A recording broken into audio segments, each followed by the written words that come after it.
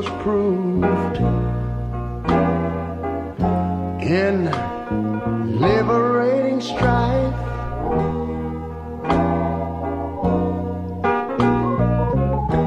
Who more than self their country loved, and mercy more than life.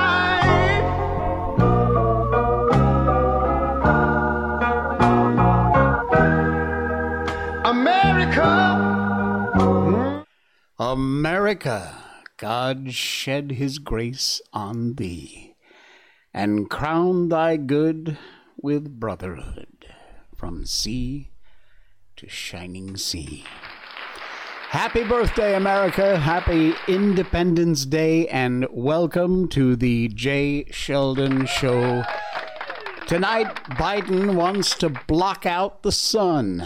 Coke in the White House? No surprise there. And New York is monitoring your meat. No, I'm serious. They're watching your meat, so hide your meat. We got all that plus a very special tribute to America coming up later on in the show. Oh, I'm not going to get through it. I'm just not going to make it right now. Let's get on with our Facebook Miko update. Yeah, I say Facebook because that's where we get most of the pictures from. And this is her just an hour ago. We gave her one of her favorite treats, a duck neck. I know that's gross. It's the neck of a duck, but hey, at least they're using all the parts of the animals when they slaughter them for food, and she loves it. It's crunchy and it's disgusting, but it's all been dried out and it's kind of yummy, and so she likes it. That's a very innocent looking face, and this is little crumbs here of the duck neck, which she will completely finish. And once again, just like her tennis ball, if you try and take it from her, she will bite your face off. Our Miko update is brought to you by BarkBox.com/Miko, M-I-K-O. If you use that link, sign up for a multi-month subscription at BarkBox, you'll get a free month. Wow, an entire month free. And what BarkBox is a subscription service for your dog. And every month, you'll get a new themed box, 2 toys, 2 bags of treats, and a dog chew. And they are sized right for your dog. You can specify small, medium, or large. If your dog has any allergies, just let them know, and they'll make sure you don't get that. Their dog treats and dog chews are made from all natural ingredients. They are 100% absolute high-quality stuff. And the toys, specially designed, sized right for your dog. It's a great, great service. They have a 100% happiness guarantee. That means you or the dog is not happy with anything, get a hold of customer service. They'll do everything in their power to make it right. 100% happiness guarantee. Use our special link. It is down there in the show notes, but it's easy to remember. BarkBox.com/Miko, M-I-K-O, and that will get you our special deal. All right. Before we get into all the headline stuff tonight, and we will very shortly get into it, I wanted to just briefly read you something that I found, and I thought it was fascinating. This, obviously, is a copy of the Declaration of Independence, the day we celebrate today when it was signed. But have you ever wondered what happened to those 56 names at the bottom of that page that signed the Declaration of Independence? Their stories are incredible. 5 of the signers were captured by the British as traitors, tortured before they died. 12 had their homes ransacked and burned. 2 lost their sons in the Revolutionary Army. Another had 2 sons captured. 9 of the 56 fought and died from wounds or hardships of the Revolutionary War. They signed and they pledged their lives, their fortunes, their sacred honor. What kind of men were they? Well, 24 of them were lawyers and jurists. 11 merchants, 9 farmers, large plantation owners, men of means, well educated. But they signed the Declaration of Independence, knowing full well that the penalty would be death if they were captured. Carter Braxton from Virginia, a wealthy planter and trader, saw his ship swept from the seas by the British Navy. He sold his home and his properties to pay his debts, and he died in rags. Thomas McKean, so hounded by the British, he was forced to move his family almost constantly. He served in the Congress without pay, and his family was kept in hiding. His possessions taken from him, and poverty was his reward.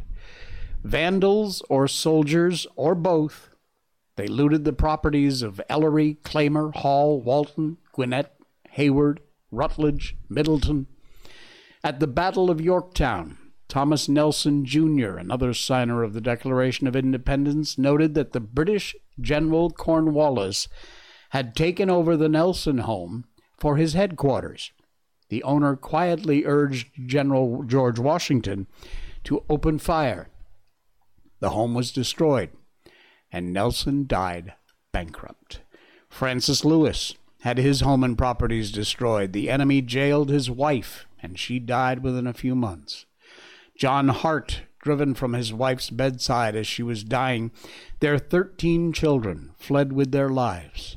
His fields, grist mill, laid to waste. For more than a year, he lived in forests and caves, returning home to find his wife dead and his children had vanished. A few weeks later, he died from exhaustion and a broken heart.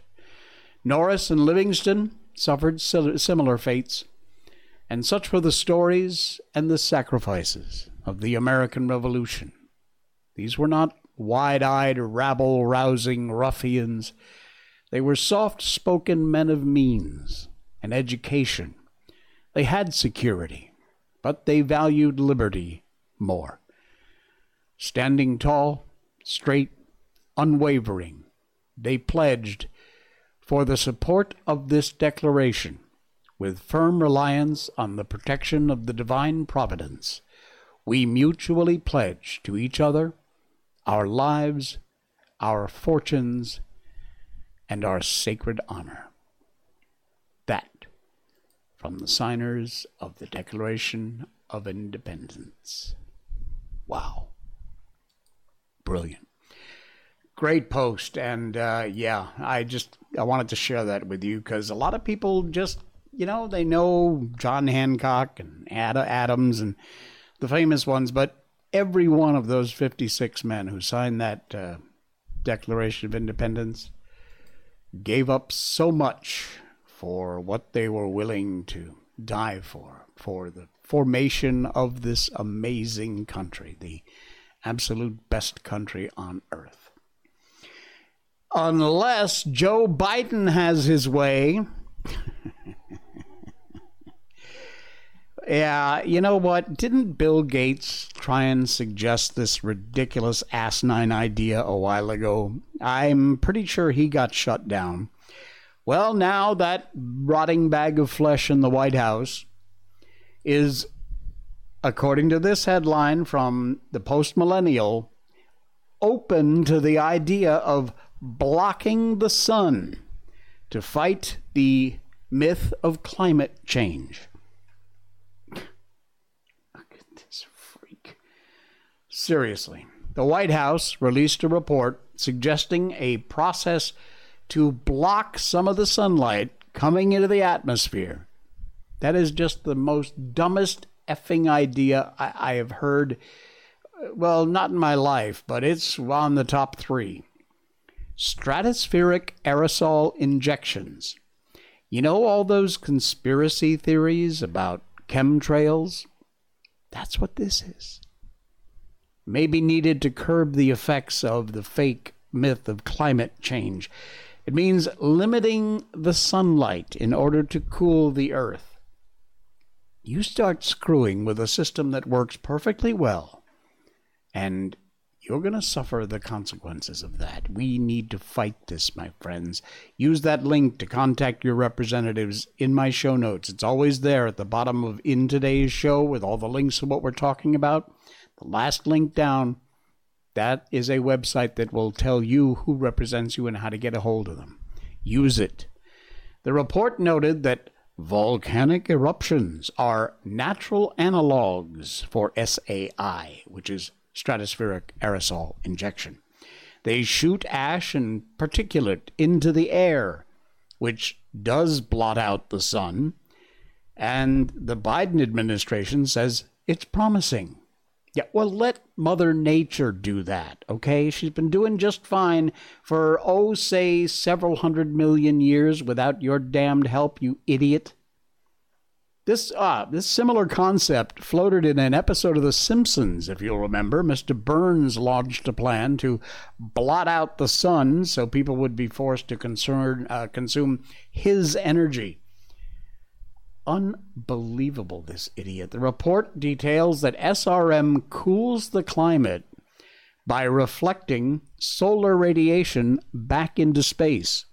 Although it doesn't indicate a policy position of the executive branch, it is a response to the congressional directive to research the possibility. Okay, so here's what you do. You say, hey, is it possible that we could put stuff up into the stratosphere and blot out the sun without affecting all of the climate on Earth in a negative way? No, you can't. So give it the hell up. Thank you. Have a nice day. Move along. These idiots are not going to stop. And this whole climate change crap is just a complete myth anyway. So you do you. Knock this crap. Seriously, folks, get a hold of your representatives and tell them how you feel about this. Because they are mucking around with Mother Nature. Mother Nature does not take well to that at all. Next thing you know, there'll be snow in the White House. What? Snow in the White House? Yes. The White... Now, there's a segue. There, hey, how about a round of applause for the best segue I've ever done on this show? White House evacuated after cocaine hydrochloride was found on the grounds. Joe Biden took his son Hunter, speaking of cocaine, to Camp David for 2 straight weekends. The dynamic duo traveled on the Marine One helicopter. The U.S. Secret Service rushed many outside the White House on Sunday, 2 or 3 days ago, after it came across what was initially identified as an unknown item.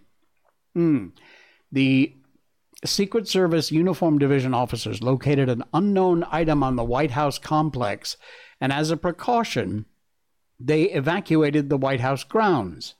Brought in hazmat. The D.C. Fire Department's hazmat team responded. This is them showing up there outside the West Executive Wing, the West Wing. Hazmat team deployed around 18th Street and Central Pennsylvania Avenue. Secret Service moving in to close off paths surrounding the White House. And they didn't say much more about the discovery. But apparently it was determined. A newly leaked audio clip reportedly coming from the District of Columbia Fire and Medical Emergency Services Department, has revealed the previously unknown substance tested positive for cocaine hydrochloride, a form of cocaine which is often used to help numb the inside of your nose before a procedure. I'm sure that's what it was doing there. I saw a report somewhere that apparently Biden's staff, all of the Biden administrations, apparently have drug-fueled parties all the time. And the custodial services job is to go in and clean up after them, including all the drugs. Apparently this time, looks like they missed some. And of course, Hunter's been spending a lot of time at the White House too. I'm sure that might not have anything to do with it, given his propensity towards the powder. Yeah. All right, so it is the 4th of July. Are you having a cookout? Why wasn't I invited? Huh? If you're having a cookout this 4th of July, you're spending 15% more, thanks to that same idiot I was just talking about.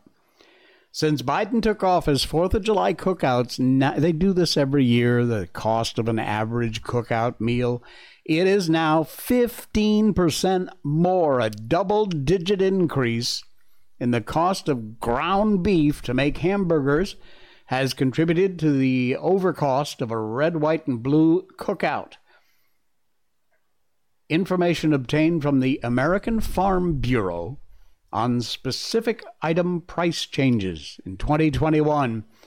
The White House touted a decrease in 4th of July cookout price by 16 cents. Woohoo! Hot dog, the Biden economic plan is working, said the White House in a tweet. But this year, not so much. When compared to costs cited by the White House from the AFB's list in 2021, it's $40.90, a 15% increase. You happy with that? The biggest price change for any item is a cookout staple, ground beef, your hamburgers. 30% increase since 2020. Oh my God. Wow. Beer and other alcohol drinks, 13% increase. Hot dogs, 14%. Chicken, 21%. Steak, 16%. So, your cookouts this year, enjoy them, but you're going to pay more for them. And you know who you can thank for that. Yep.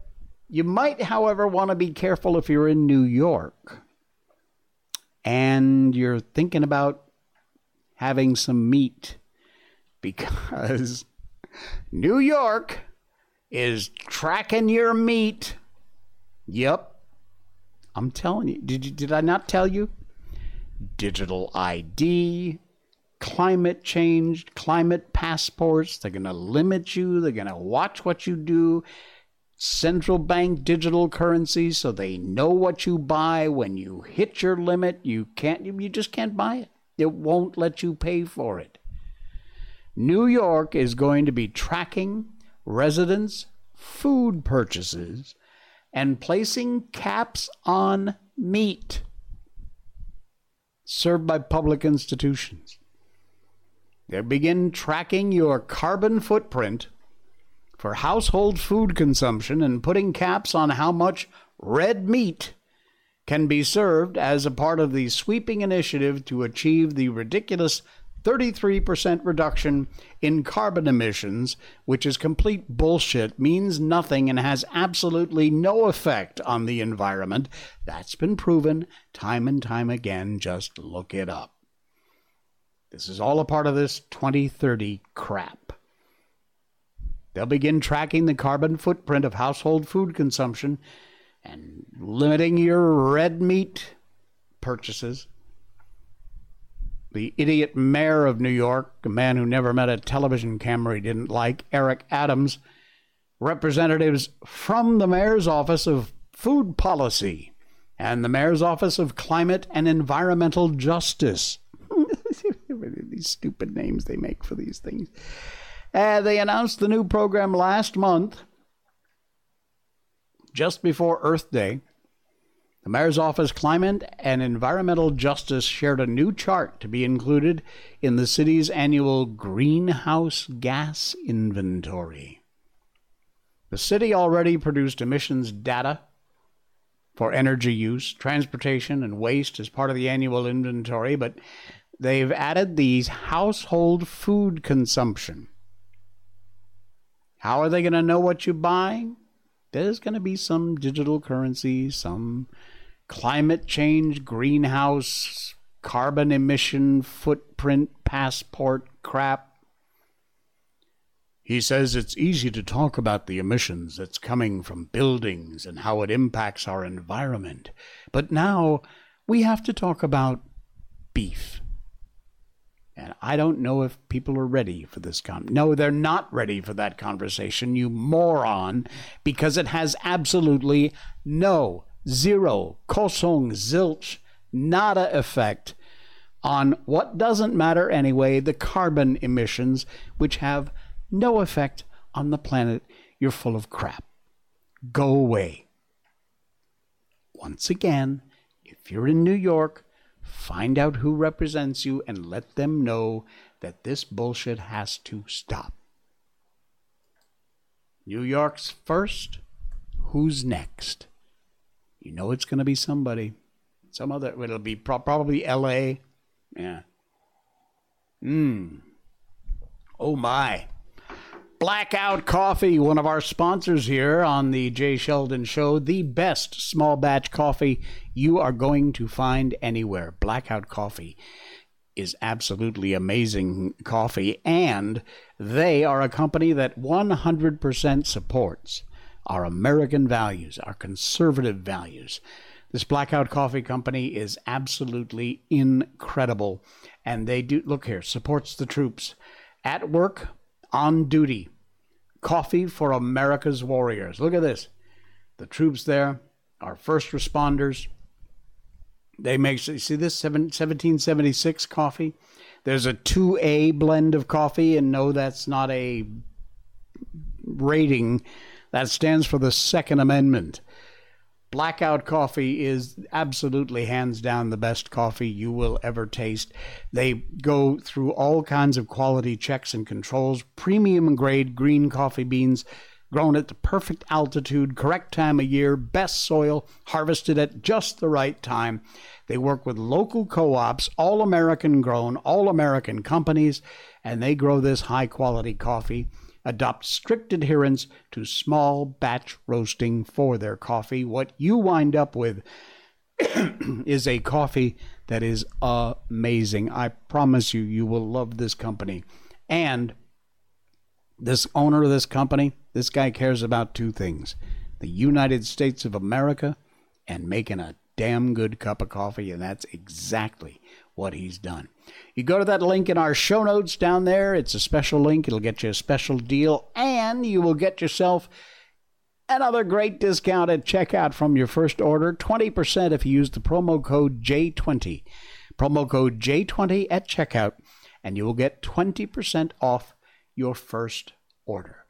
Blackout Coffee, a company that not only values our conservative beliefs and our American values, but also makes the most incredible cup of coffee. All right. Thank you, Blackout Coffee. Appreciate it. And I need another sip. All right. Seriously, try Blackout Coffee. You will not be disappointed, and you'll be supporting a fantastic American company.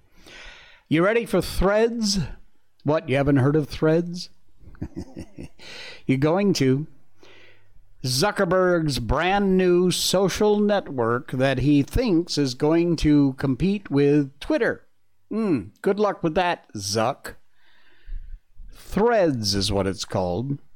And if you sign up for Threads, you can just kiss all your personal data goodbye.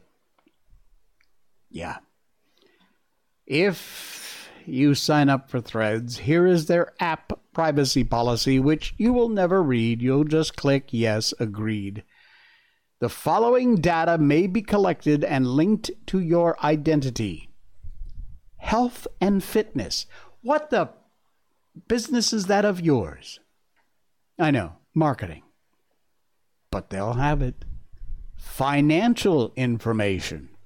Oh, seriously, contact info, user content, browsing history, user data, usage data, diagnostics, purchases, where you're located, contacts. So all your friends will not be safe either. Look, if you're my friend over there on Facebook or Twitter, you follow me over there, please don't join Threads. I don't want my information out there. Search history, identifiers, sensitive information. Gee, I wonder what that could mean. Sensitive info. And, well, here's one that covers just about everything else. Other data, which means absolutely any freaking thing they want. My friend Alio posted a tweet just before I came on the air. I said, so how many people are going to be signing up for Zuckerberg's new Threads social media system? And I said, touches ground to temperature check. Nope, hell hasn't frozen over yet, so I won't be joining. Take a look at that. The link's in our show notes to that tweet.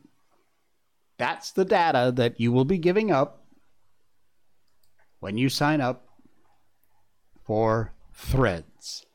So you might just want to think about it a little bit closer before you jump in. All right, let's see. We got the land down there? Yes. We're back to net zero again. Here we go. The WEF, the World Economic Forum, those Nazis. The arrogance of these people is astounding. It is amazing. This is a quote, and I'm going to play you the video in just a second.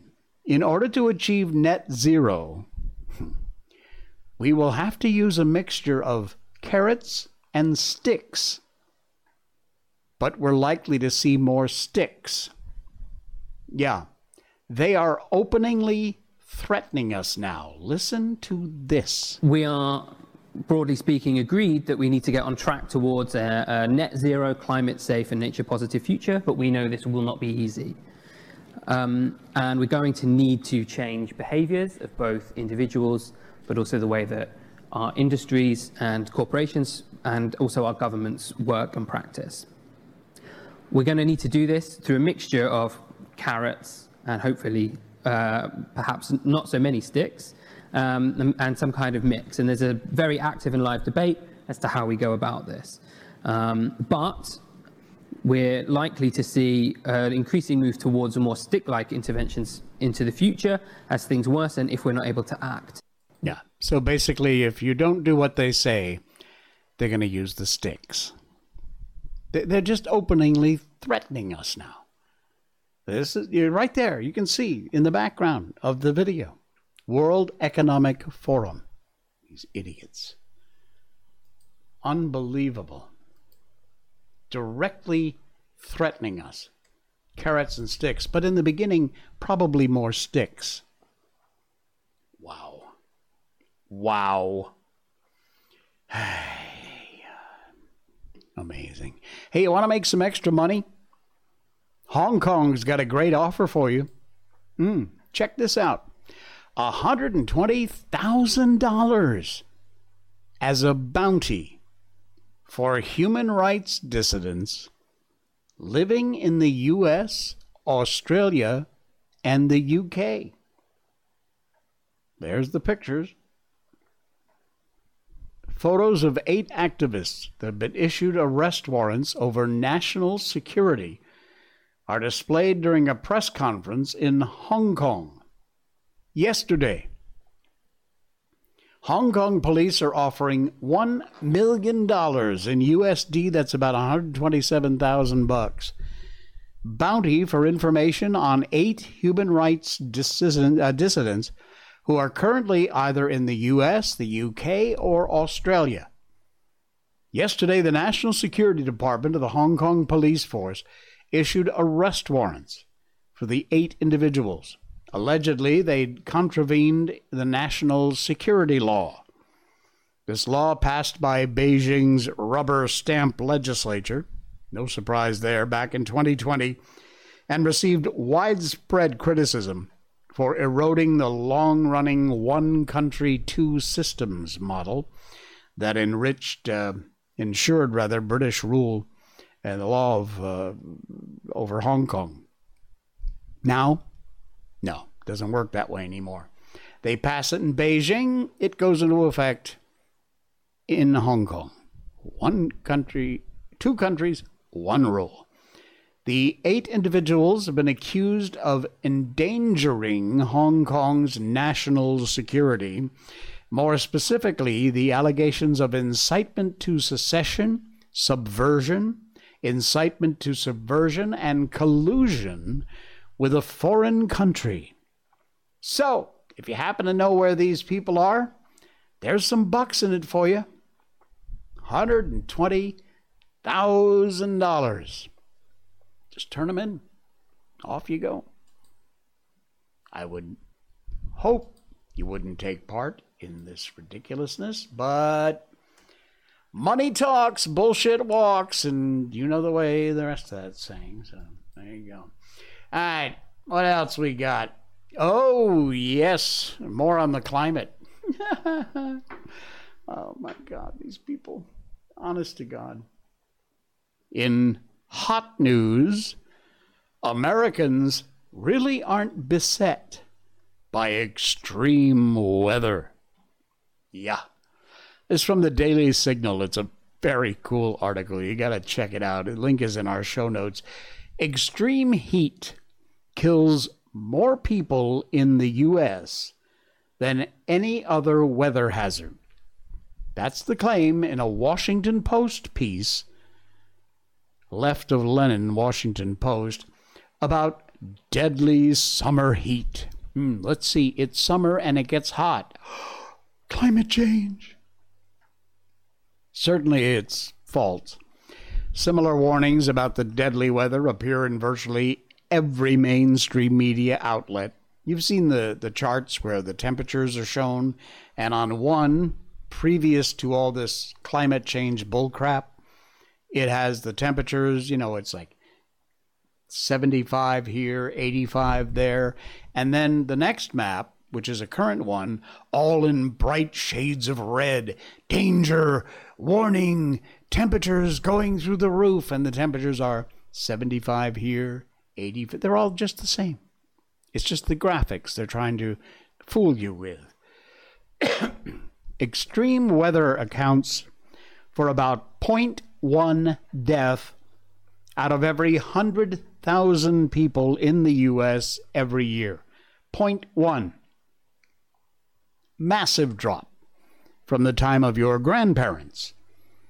The Washington Post and others should be celebrating the fact that humans have never been less threatened by the climate in all of our recorded history.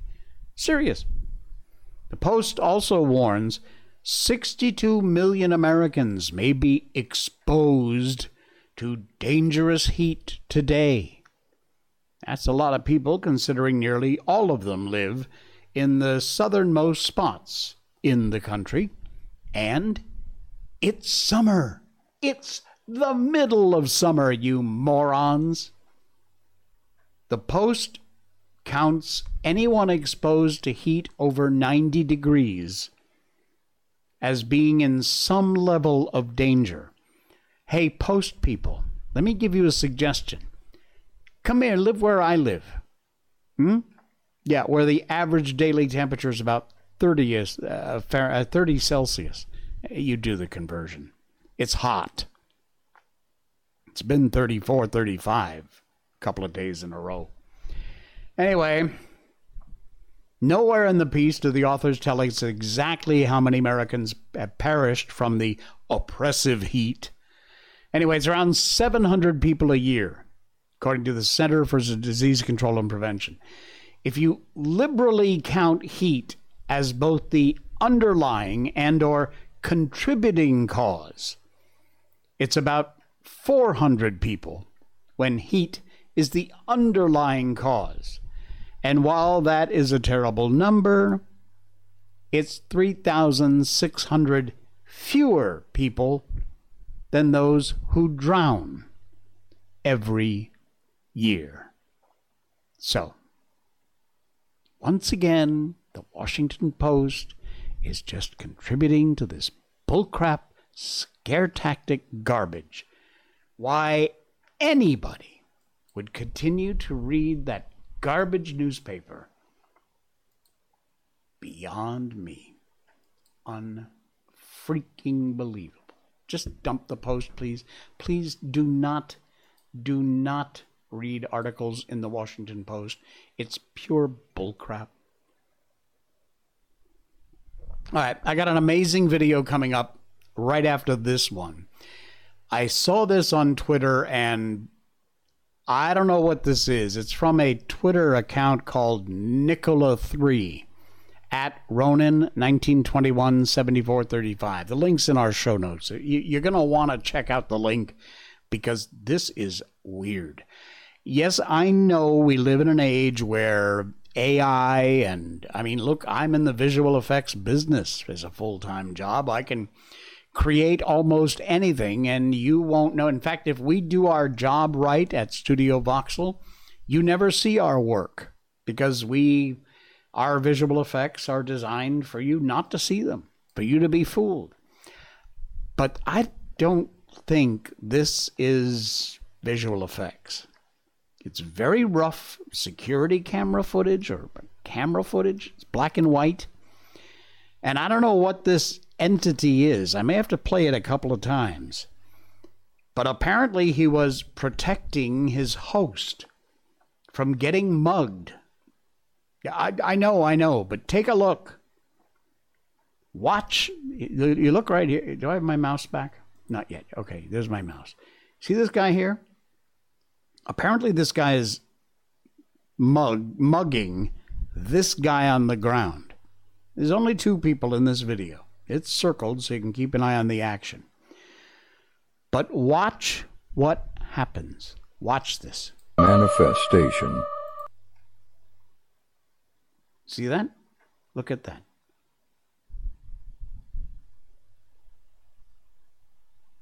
And back inside. Look at that. What the hell? Watch it again. I'll play it again. There you go. He gets up, and where that comes from, I have no idea. And then watch. As the guy gets up,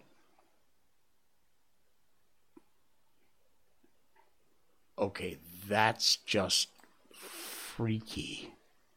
They have it in a close-up here. Zoomed in. Look at that. That just doesn't look human. I'm getting goosebumps. Seriously. That's weird. If you want to watch it again, you can. The link is in our show notes. It is, wow. It's freaky beyond, I've never seen that. And like I said, I do visual effects for a living, partly. I don't think that's a visual effect. I don't know what the hell that is. I do know it's scary, though. Wow. All right. I am going to take about 3.5 minutes to play the national anthem because this is the 4th of July. It's Independence Day. And Alex Jones put together what I consider to be an absolutely fantastic video of our national anthem. Enjoy. Oh, say, can you see by the dawn's early light what so proudly we hailed at the twilight's last gleaming?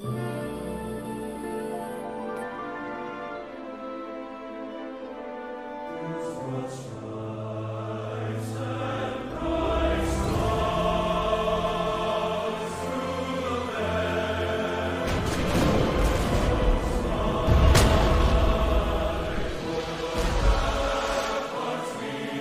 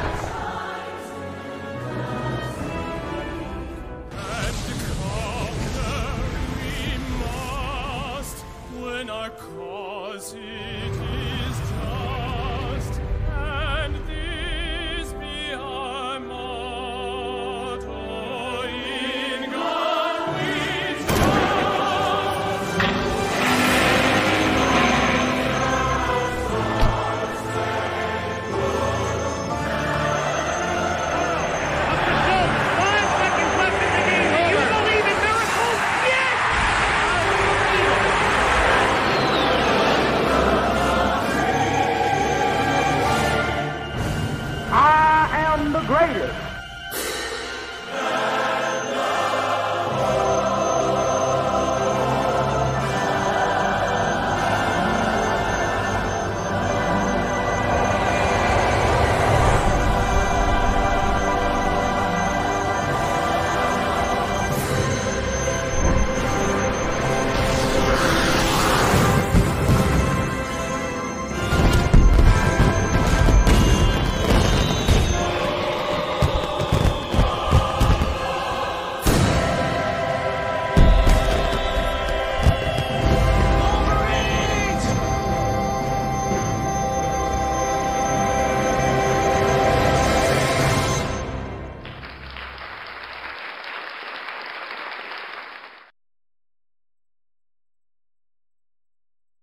Wow.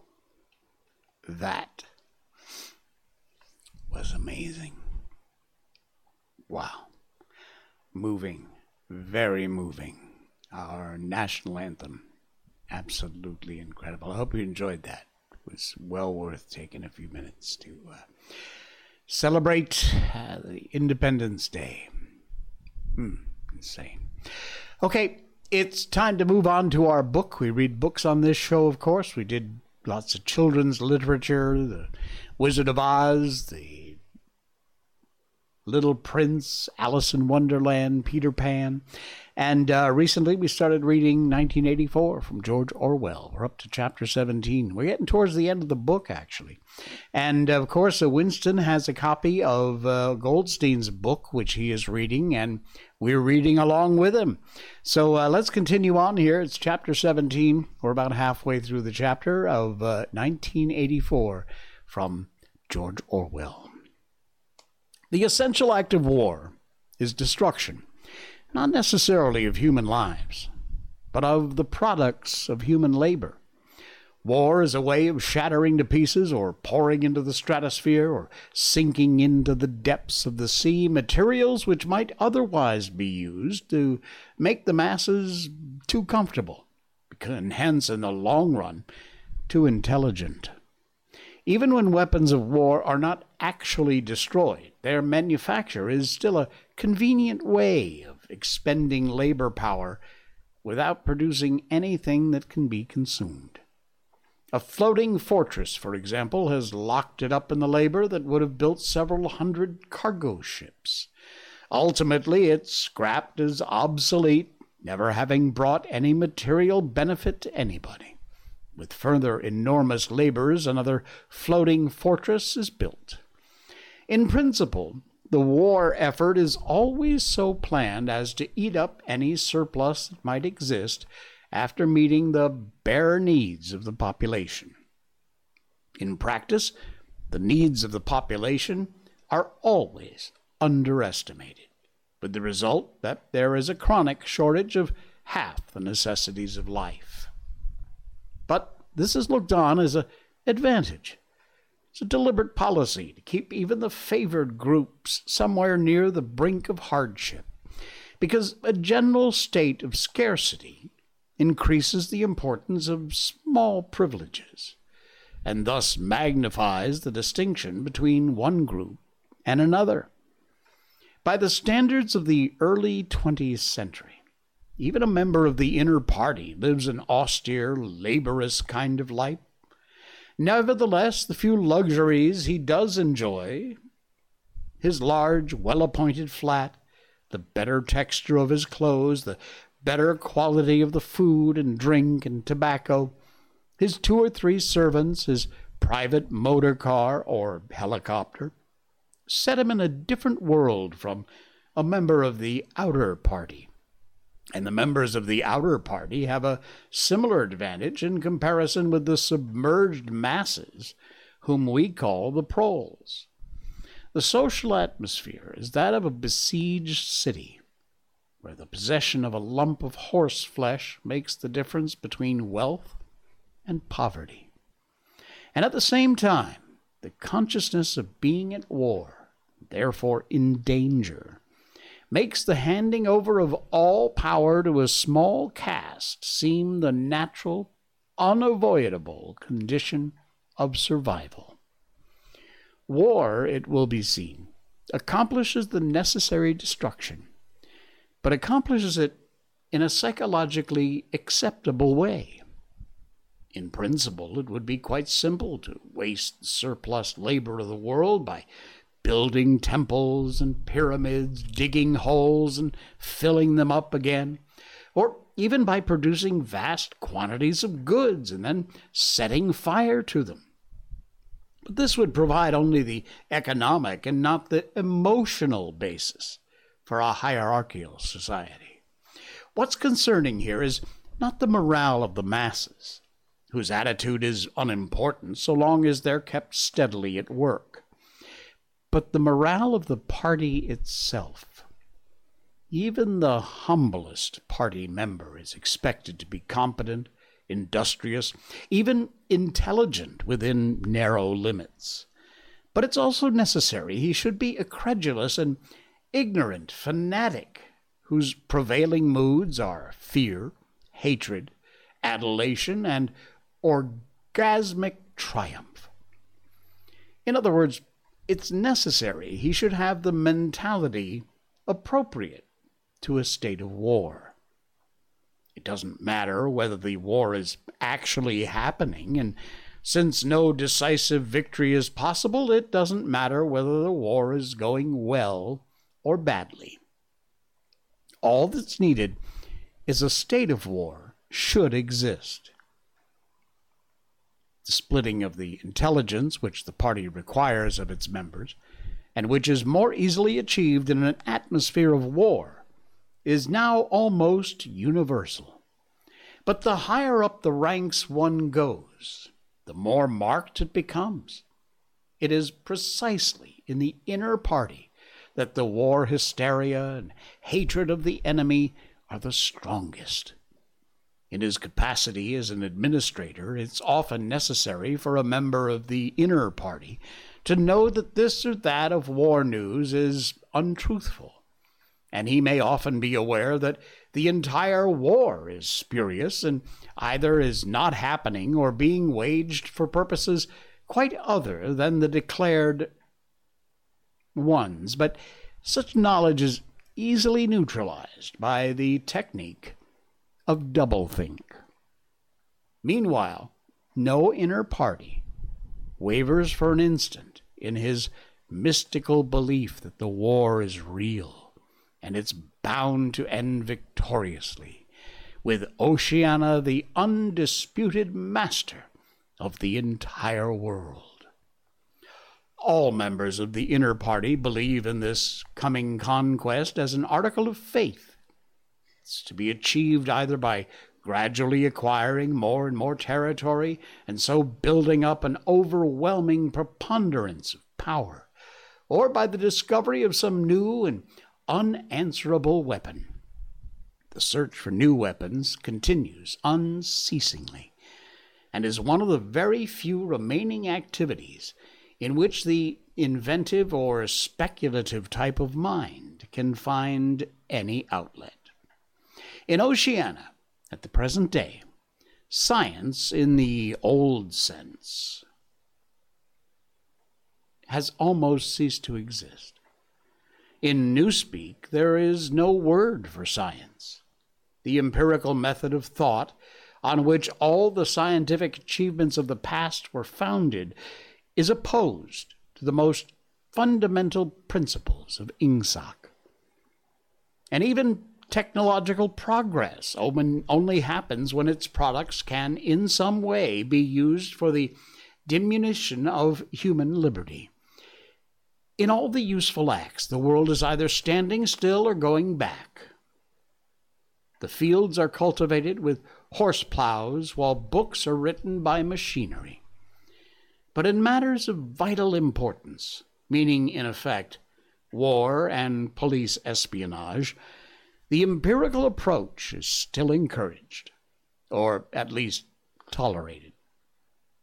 The two aims of the party are to conquer the whole surface of the earth, and to extinguish, once and for all, the possibility of independent thought. There are therefore two great problems which the party is concerned to solve. One is how to discover, against his will, what another human being is thinking, and the other is how to kill several 100 million people in a few seconds without giving warning beforehand. The scientist of today is either a mixture of psychologist and inquisitor, studying with real, ordinary minuteness the meaning of facial expressions, gestures, tons of tones of voice, the testing of truth-producing effects of drugs, shock therapy, hypnosis, and physical torture. Or he is a chemist, physicist, or biologist, concerned with only such branches of his special subject as are relative to the taking of life. In the vast laboratories of the Ministry of Peace, and in the experimental stations hidden in the Brazilian forests or in the Australian desert, or the lost islands of Antarctic, the teams of experts are indefatigably at work. Some are concerned simply with planning the logistics of future wars. Others devise larger and larger rocket bombs, more and more powerful explosives, and more impenetrable armor, plating. Others search for new and deadlier gases, or for soluble poisons capable of being produced in such quantities to destroy the vegetation of whole continents, for breeds of diseased germs immunized against all possible antibodies. Others strive to produce a vehicle that shall bore its way under the soil like a submarine under the water, or an aeroplane as independent of its base as a sailing ship. Others explore even remoter possibilities, such as focusing the sun's rays through lenses suspended thousands of kilometers away in space, or producing artificial earthquakes, tidal waves, by tapping the heat at the Earth's center.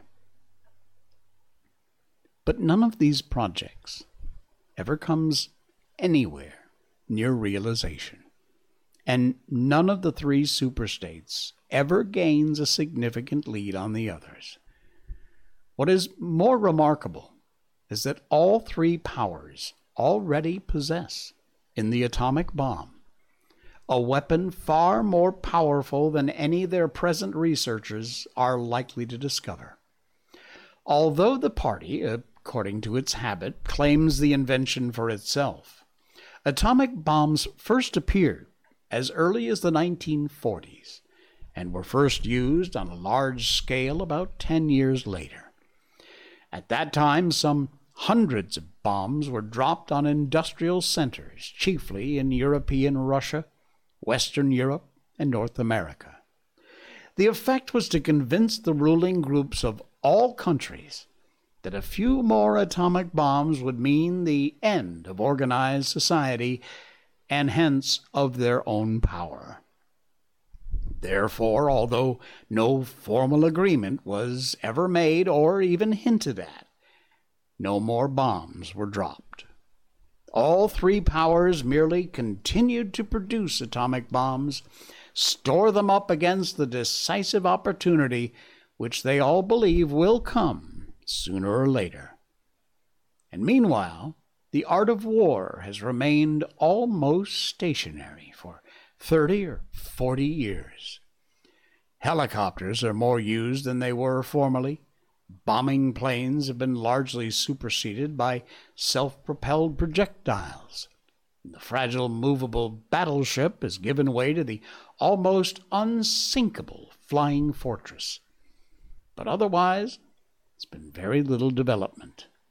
The tank, the submarine, the torpedo, the machine gun, even the rifle and the hand grenade, still in use, and in spite of the endless slaughters reported in the press of thousands or even millions of men were often killed in a few weeks, have never been repeated. None of the three superstates ever attempts any maneuver which involves the risk of serious defeat. And that's where we're going to cut it off for tonight in chapter 17. I think we will finish up that chapter tomorrow night. We'll get through it. All right, cool beans. Man, I'm telling you, do you hear some of that stuff? I'm shaking my head while I'm reading it thinking, we're living in it. We absolutely are living in it right now. George Orwell was very prophetic when he wrote that book. Insane. All right, folks, that's going to do it for us. Hey, enjoy your 4th of July. Truly spend it with your family and your friends, the people you love, and celebrate in whatever way you can. Really hope you have an absolutely amazing 4th of July. I will see you again tomorrow.